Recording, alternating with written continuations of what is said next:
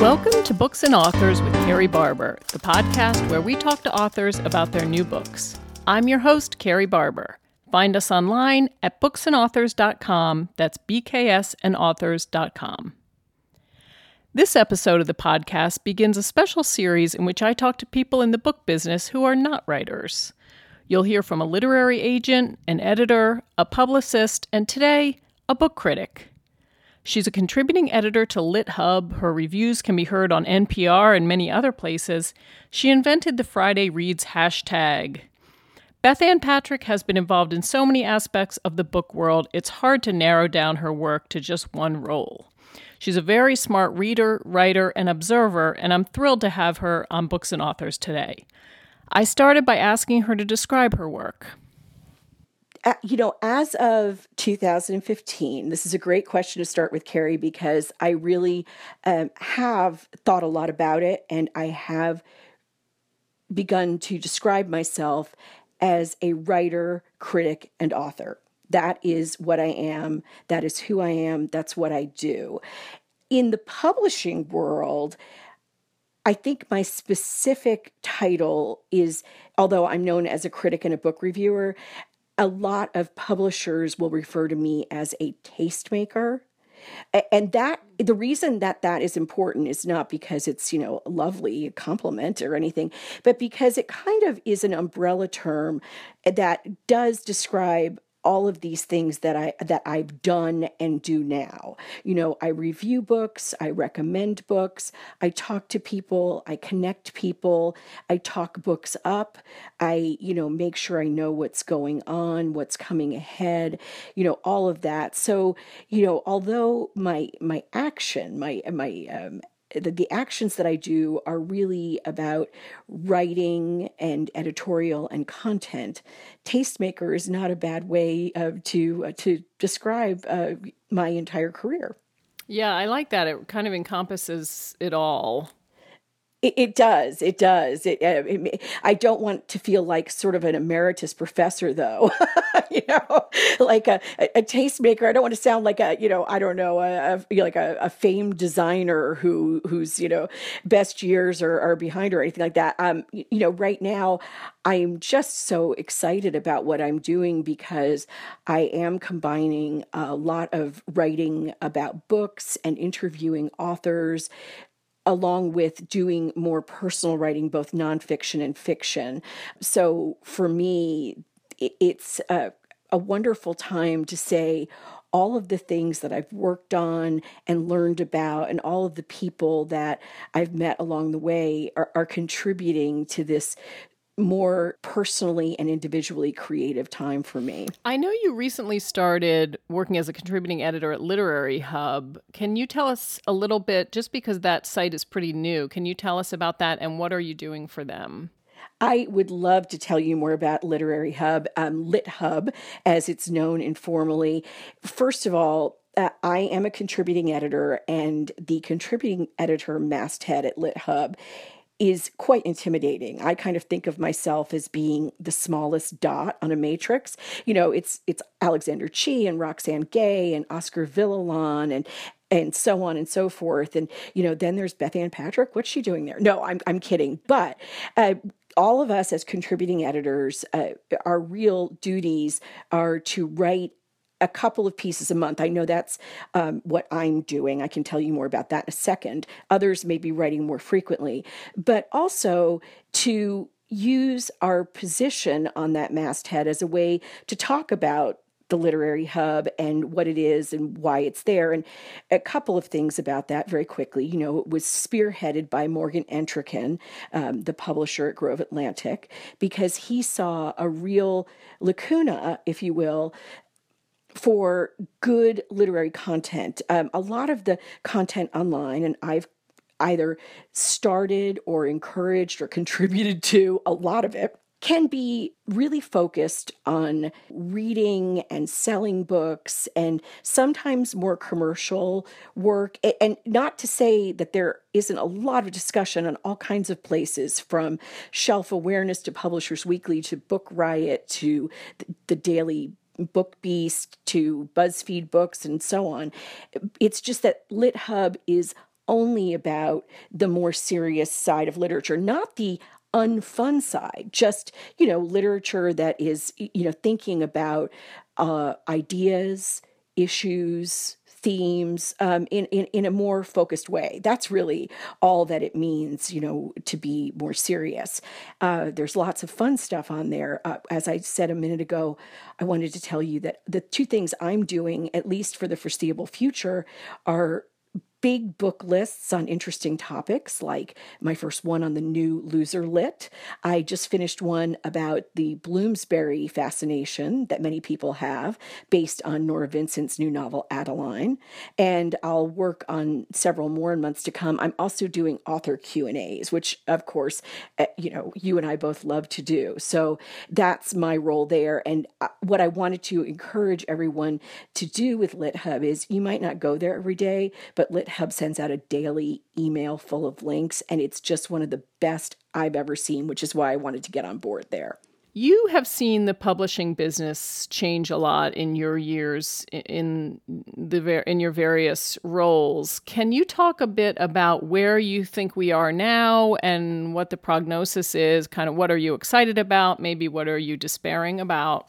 It's such a great question, and it's such a tough question, but I think I at least have some opinions. One of the things I'm most excited about, above everything else, is that there's still just all kinds of terrific stories coming out. There's all kinds of writing. One of the things I've been saying in interviews and to people in the past, I would say, year, is that one of the things I've discovered is that writing is not in trouble.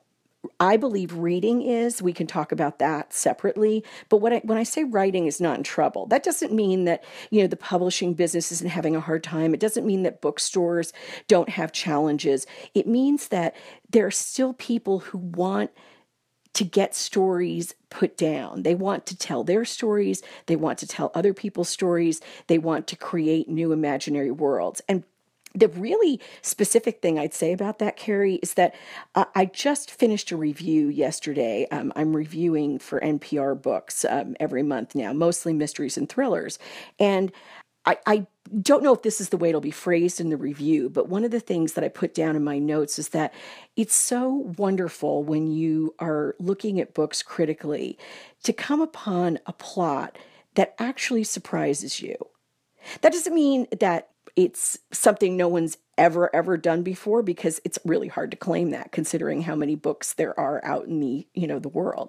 But when you come upon something that's fresh and different and from a new perspective, it gives you such hope that what we love about reading and what reading can do for us, for our brains, for our psyches, all of that is alive and well and absolutely got all kinds of new possibilities because of the various different technologies that we have, the new ways we have about thinking about business and collaboration, all of that stuff. So I do have a tremendous amount of hope. Some might say she's a cockeyed optimist, but that's me. I agree with you. I think that's great. Yeah. I mean, you still people are still writing great stuff and writing really fresh, smart stuff. And whether I bought it as an ebook or as who knows what, that the business side is sort of a different question, I think. But yeah, say more what you said you think reading is in trouble. Can you say a bit about that?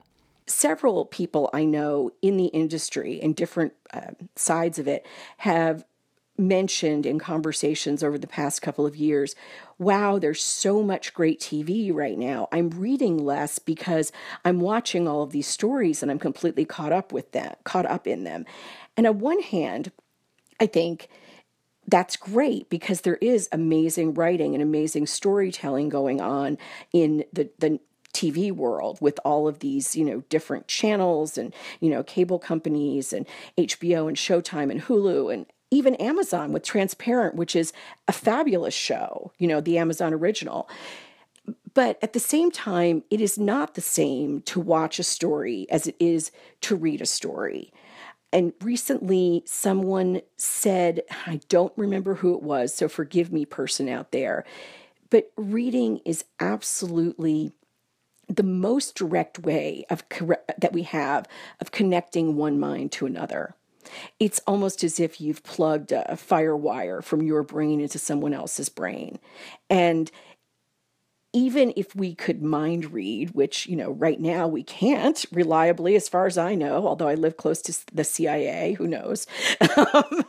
Even if we could, if you're reading someone's mind directly, that's not a story. That's not something with a shape. That's not something with meaning. That's not something that is layered and complicated. And also there's all kinds of things, like sleight of hand that are used in great stories. So it isn't the same as mind reading, but it is a way into someone's consciousness.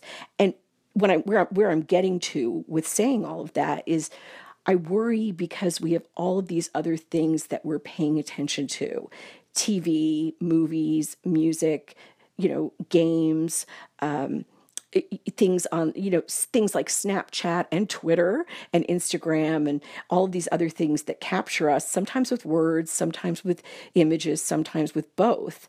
And we're not remembering to give ourselves over to intense, focused, solitary reading, which is different.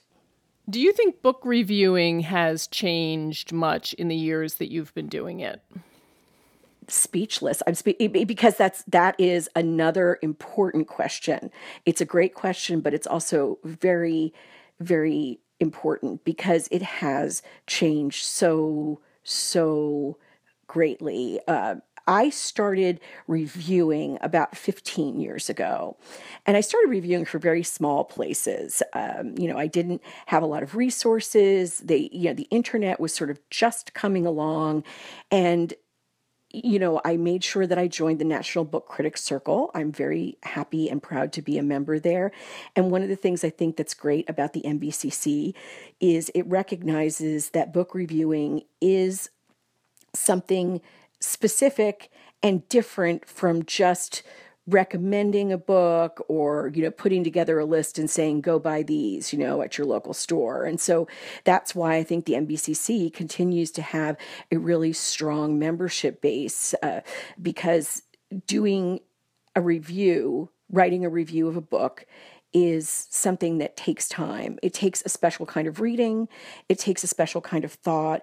And sometimes you dash off a review that you're very happy about. Sometimes you have to really wrestle with your thoughts to get them on the page. One of the biggest things there are two things. There are probably more, but the two that I really want to talk about that are really leaping to my mind are venues for publication and length.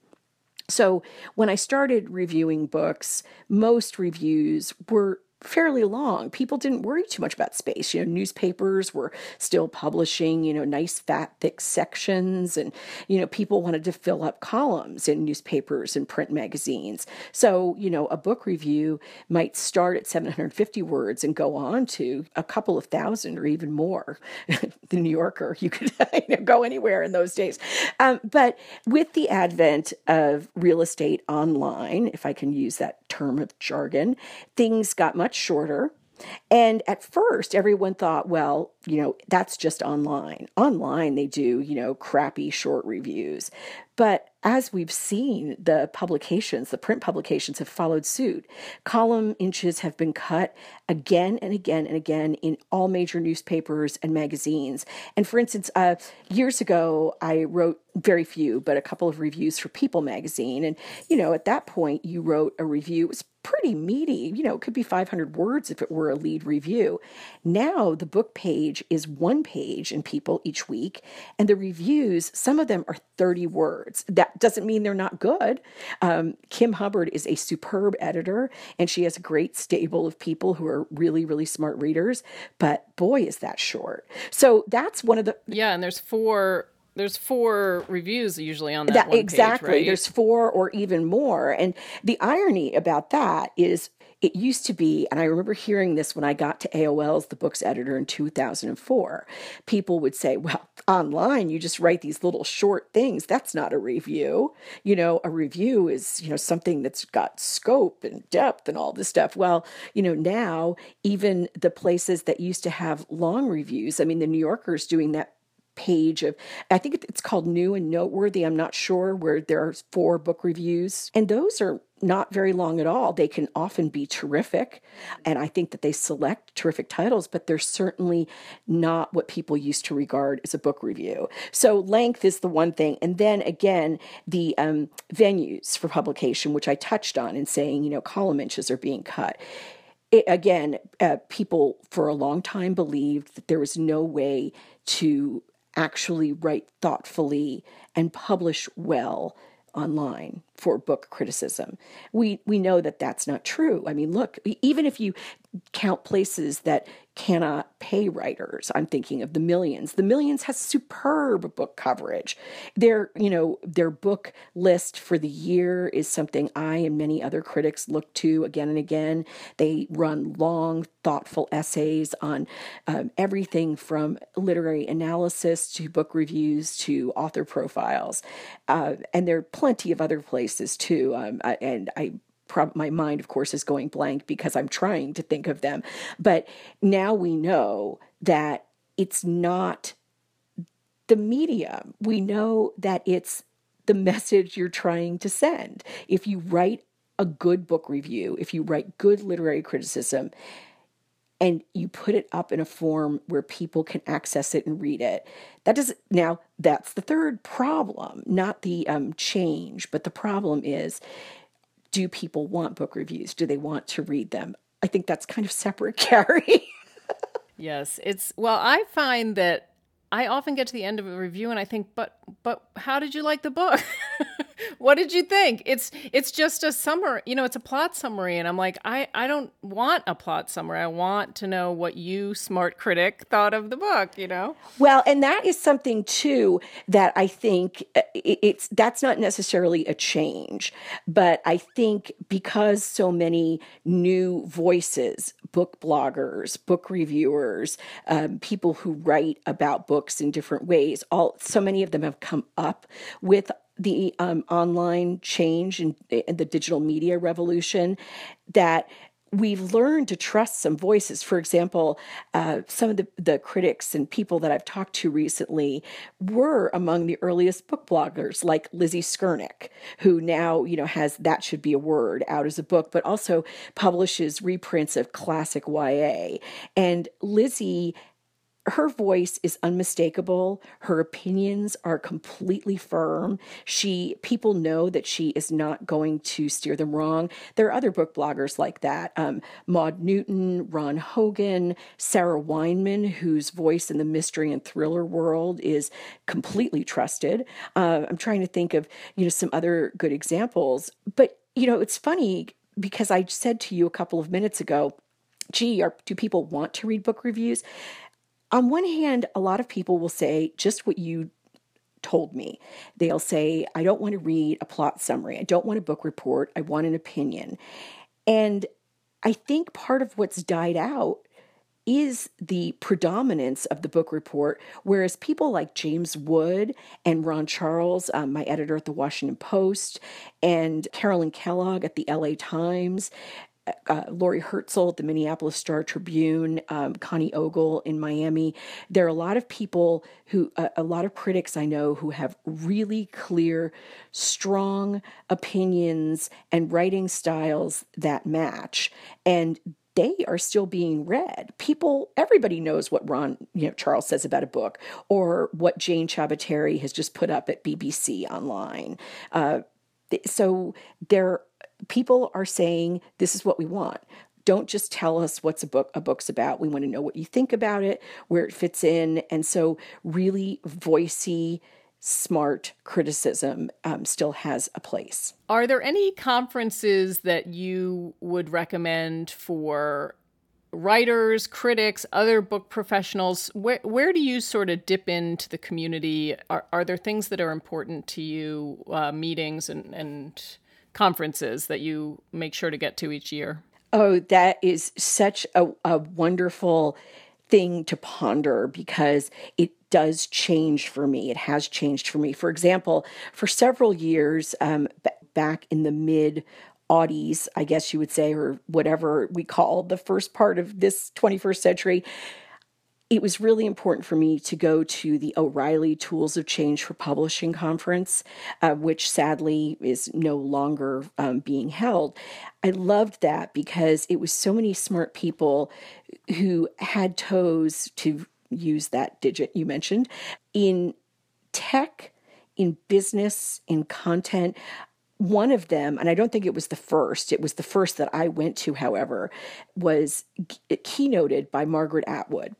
And Margaret Atwood is wonderful on so many levels, but I will never forget listening to that keynote address and in her very dry Canadian sort of, accent, she kept coming back to the notion that writers need to be paid. And this is what she said. I'm not going to be able to replicate, her voice, but she kept saying, writers need to be able to get their cheese sandwiches.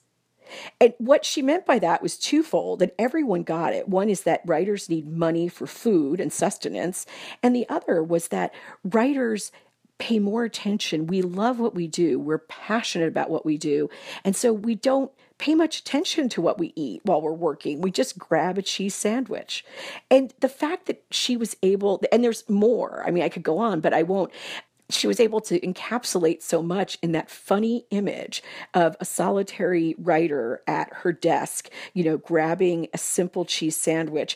That shows you how wonderful she is, but also how great it was to be in that kind of company. So I do like to seek out conferences, conventions, workshops where there are people with a lot of different perspectives on the industry and not just people who think it should be one way. And a couple of those that I find very useful are book festivals, some of the larger book festivals. I'm always at Virginia Festival of the Book, and I like that because Charlottesville is a town where you can really feel the collision of academia and art closely. So that's one way I get some nourishment for this side that I'm talking about.